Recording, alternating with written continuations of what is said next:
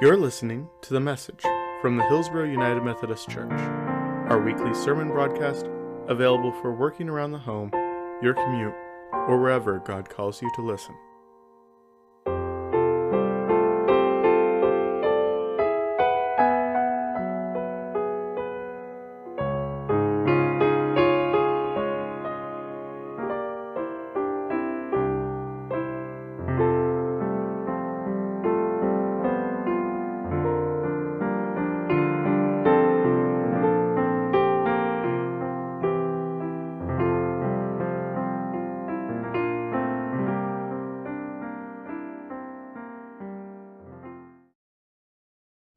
Jesus and his disciples have made the trip to Jerusalem.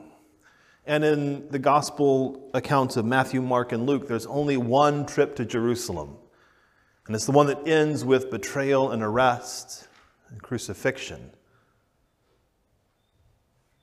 They're in Jerusalem and they've been in the temple. Now, you might have seen pictures of the temple before, but it's hard for us in our sort of modern society to get a sense of how huge this place was. We're used to skyscrapers, but if you have ever been to Jerusalem or seen a picture of what the temple looked like, it sits at the highest point of the town. It stands on this huge, gigantic platform with big buildings around, but nothing higher than this massive stone building with doors 20 feet tall as you enter into, and a series of courtyards that lead you to those doors. It is a massive, impressive building. And for faithful Jews, this was not just nice architecture. This was the place where God resided, where God's holiness and presence, the kingdom of heaven, touched earth. It was a sign and a symbol of Jewish hope and expectation of God coming to set all things right. And Jesus and his disciples have been in the temple, and as they're leaving, one of the disciples says, "Look at that building, look at those giant stones." And it's not just bragging about the architecture, he's pointing out what an amazing thing we've done. Look at who we are, this symbol of who we are. Proud and strong and never finally defeated. Even as the Roman Empire is oppressing folks who disagree with them, even as the Roman Empire is putting Jewish folks off to the side and keeping them held down by taxes and by a lack of access to all the rights afforded to Roman citizens, even in the midst of that, the Jewish folks could look at the temple and say, "Do you see that someday everything will be all right, like it was before?" And then Jesus says, "Do you see those stones? Do you see that building? All of it's going to get torn down, thrown apart. Not a stone will be left standing here."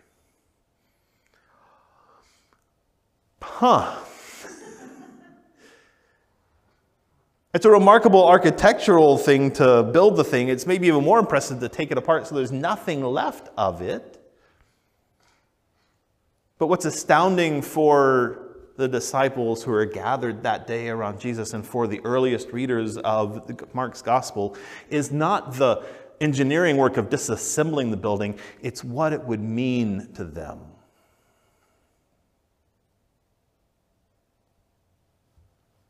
You see that Capitol building in Washington, D.C., I tell you, just a few years from now, there won't be a bit of it left. Do you see those towers in New York? I tell you, friends, that sign of our financial, economic superiority one day will be nothing but rubble and death and dust. When Jesus says that the temple will be destroyed, it doesn't just say, look how powerful it is, an act of taking something apart. It is absolute destruction of culture and faith and hope that he's talking about. And in the year 70, and it's indeed exactly what happens. After a series of rebellions by primarily Jewish folks wanting to throw off the oppression of the Roman Empire, they've had enough.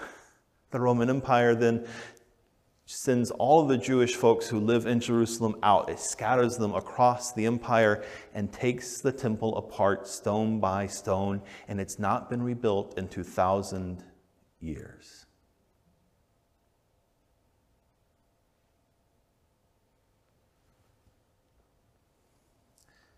And for faithful Jewish folks, including the earliest followers of Jesus, it was an apocalyptic moment.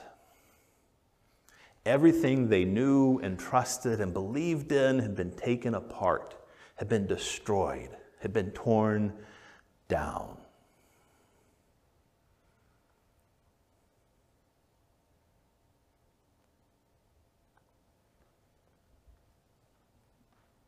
Our Capitol building in our nation still stands, but most of us were quite shocked by an insurrection that happened just so many months ago, when people took arms and anger into that building. But while our building still stands, it does feel like a lot of things are starting to fall apart, doesn't it? Our sense of who we are as a nation together feels like we've been torn into 3 or 4 different parts. And it's not just national politics that feels like it's beginning to fall apart. The United Methodist Church is falling apart. I don't know if you saw this. I don't know how up you are on United Methodist news. I assume not that much, because if I don't see it that much, you probably see it less than I do, because they have my name wherever they keep those names. They know how to find me. But the Council of Bishops, our Episcopal bishop leaders from around the world, gathered in a meeting over the last 2 weeks ago, I think it was, and they issued a declaration about how it is they see us moving forward separately. We've all realized for a long time that this day is probably coming, and it's getting closer and closer and closer. It's supposed to have already happened, of course, in 2020, when we were going to gather for our general conference to vote on how it is that we would graciously and as kindly as possible separate from one another those who are welcoming of our LGBTQ siblings and those who are not. But 2020 got canceled because of COVID, and then it was postponed to 2021, and then 2022, which may happen, but already we're realizing that it may not happen. But it's very clear that we are falling apart. The United Methodist Church as a denomination is going to be radically different 3 or 4 years from now than it is right now. And it's not just national politics, it's not just our denomination.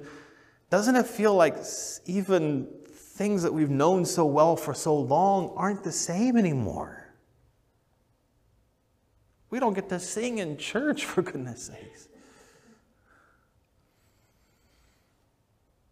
We have lots of empty space in our pews, not just at the front, but even in the back. Surely a sign of the apocalypse. And I know that most of us have probably spent some time over the last 20 months, and maybe some sleepless nights, wondering whether our congregation will ever be the same.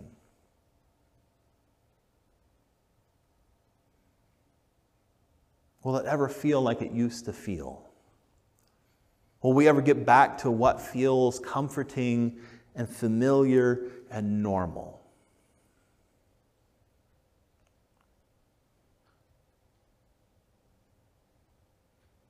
What do we do when it all feels like it's falling apart? After Jesus has told his disciples, not one stone's going to be left on this thing, and they're left sort of flummoxed and confused, they end up a little bit later on the Mount of Olives across the valley, looking over the city of Jerusalem. Right there, you can see the temple. It's really prominent.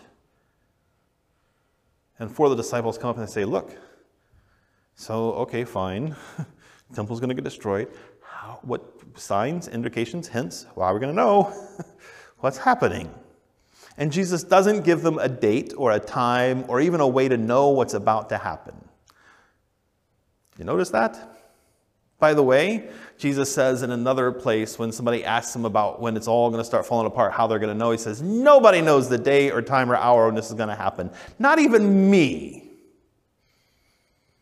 So next time you hear someone or get one of those flyers in your mailbox or you see a marquee that says, end times, or something pops up on Facebook and says, these are the signals of the end times. Brothers and sisters, Jesus said that's a lie. So don't get your knickers in too much of a twist about what might happen next Thursday.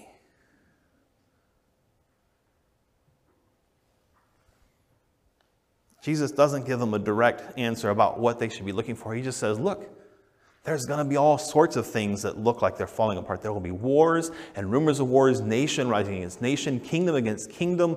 All kinds of things are going to happen in your life that you're going to see and hear about. And then he warns them not to fall prey to people who will step into moments of fear and anxiety and loss and lie to them. Who will say, I'm here to save it. I'm the one who's going to fix it. Only I can keep you safe. When you hear those words, brothers and sisters, what you're talking about is a false Messiah. Someone who thinks they're the ones to fix it, and all you have to do is just commit yourself completely and wholly, and by the way, a monthly donation wouldn't hurt, to their way of doing things. Whether they are political demagogues or false religious leaders, these people show up every time the world feels like it's falling apart, and they offer you promises of safety and security. We're going to make things great like they used to be, comfortable like they used to be, familiar like they used to be. We're going to be the ones who get it all solved and are safe because we know the secrets. We have the power. God's on our side. Brothers and sisters, also, those are lies. I know you know this. This is not news to you. But it is human nature when it feels like the things that are safe and secure, that we know, that are comfortable, familiar, that help us to see the world in a certain way, when all of that begins to fall apart, we should be scared. It is natural to be scared. We shouldn't be too comfortable with that, because it means we're probably not paying much attention. It is unsettling when things fall apart. It is scary to think that we may not go back to the way things used to be, and I have bad news for you. We're not ever going to be exactly like we were in the year 2019. Not at this congregation, not as a denomination, not as a city, not as a nation, not as a world. Of course we feel unsettled. But don't let our fear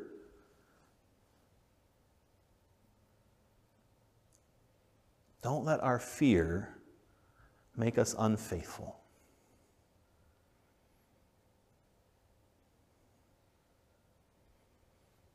Faithfulness is not about showing up to worship on Sundays. Don't get me wrong, I'm glad you're here. I like it when you show up for worship on Sundays, in line or in person or online. I like it when you come to the Bible studies and the small groups. I like it when you give your donations to the church so that we can do ministry. But that is not the measure of faithfulness, ultimately. Faithfulness is about trusting in God's work in the world, even when everything feels like it's falling apart.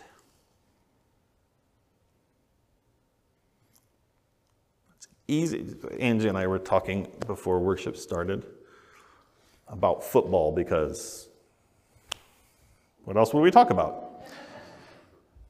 And we talked about how hard it can be to be a fan of a sports team when it's going badly. I grew up the son of 2 graduates of the University of Texas.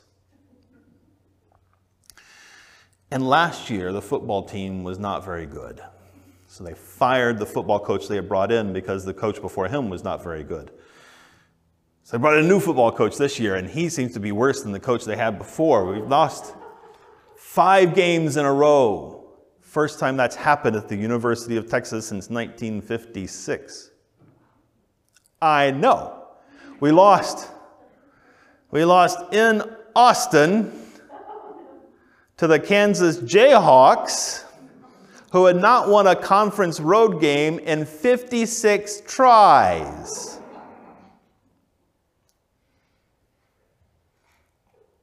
The measure of my Texas Longhorns fandom is not when they are competing for national championships. It's right now, when it's hard, when they're terrible. And if it's true for something as unimportant as football, it's also more true for our faith. Our faith should be shaped for when we are in hard times, challenging times, when it feels like it's all falling apart. That's when our faith is proved. We don't give in to fear. We don't throw our support to the demagogues and the false religious teachers who would tell us that, oh, I am the one who can fix it. I know the secrets. I can tell you how to get through this. We double down, we triple down on the things that Jesus teaches us about loving and caring for our neighbors, about tearing down the walls that divide us, about stepping across the borders and the boundaries that separate us from one another. That's when we live out our faith most fully.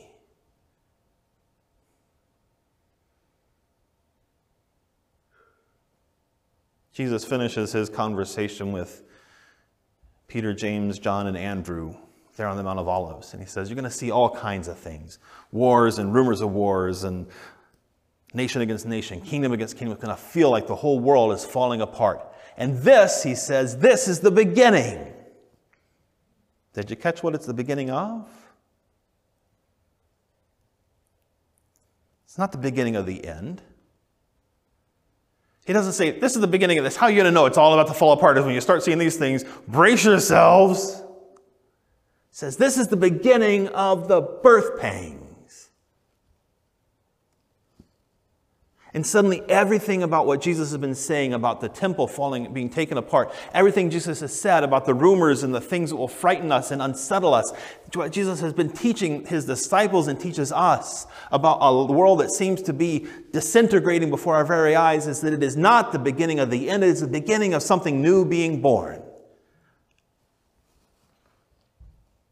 Something new that is coming out of what seems to be the death of something. This is what the gospel is all about. This is the disciples' trip with Jesus to Jerusalem when he's going to find himself betrayed and arrested and crucified. But the story doesn't end there. It is absolutely true that there are things in our world that seem to be falling apart, because they are. The United Methodist Church is going to divide. We don't know where the division is going to happen or what the future looks like, but there's no doubt that there will be a different United Methodist Church 4 years from now than there is now. Our nation is in the midst of all kinds of upheaval, and let's not pretend that it's not real and legitimate. But what is happening in the midst of the United Methodist Church, what is happening in our nation, what is happening around the world, is not the end of things. It is something new being born.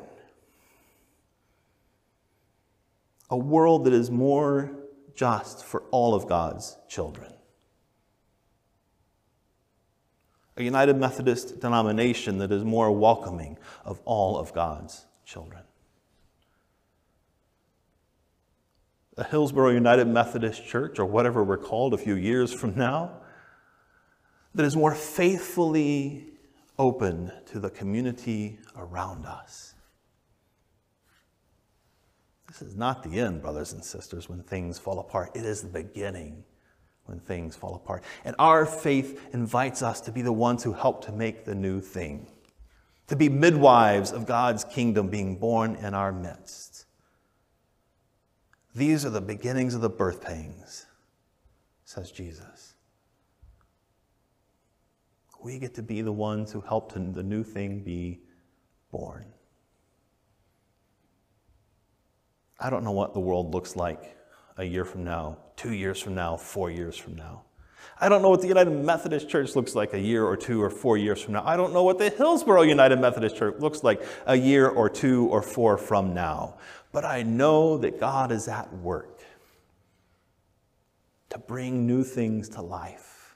Because this is what God does time and time and time again. And we get to be midwives for the new thing that is being born. And that, my brothers and sisters, is the good news. Thanks be to God. Amen. Thank you for listening to the message from Hillsboro United Methodist Church. Our senior pastor is Clay Andrew. Our pastor for Las Naciones Hispanic Ministries is Jorge Rodriguez. Our media ministers are Kevin Proctor, Janica Stewart, Perry Heun, Al Dietrich, Christy Proctor, and Dave Rose. Presently, our live stream of services are available at 10 a.m. on the Hillsboro United Methodist Church YouTube page. You can find out more, like us on Facebook, or subscribe to our YouTube at hillsboroumc.org. Thank you.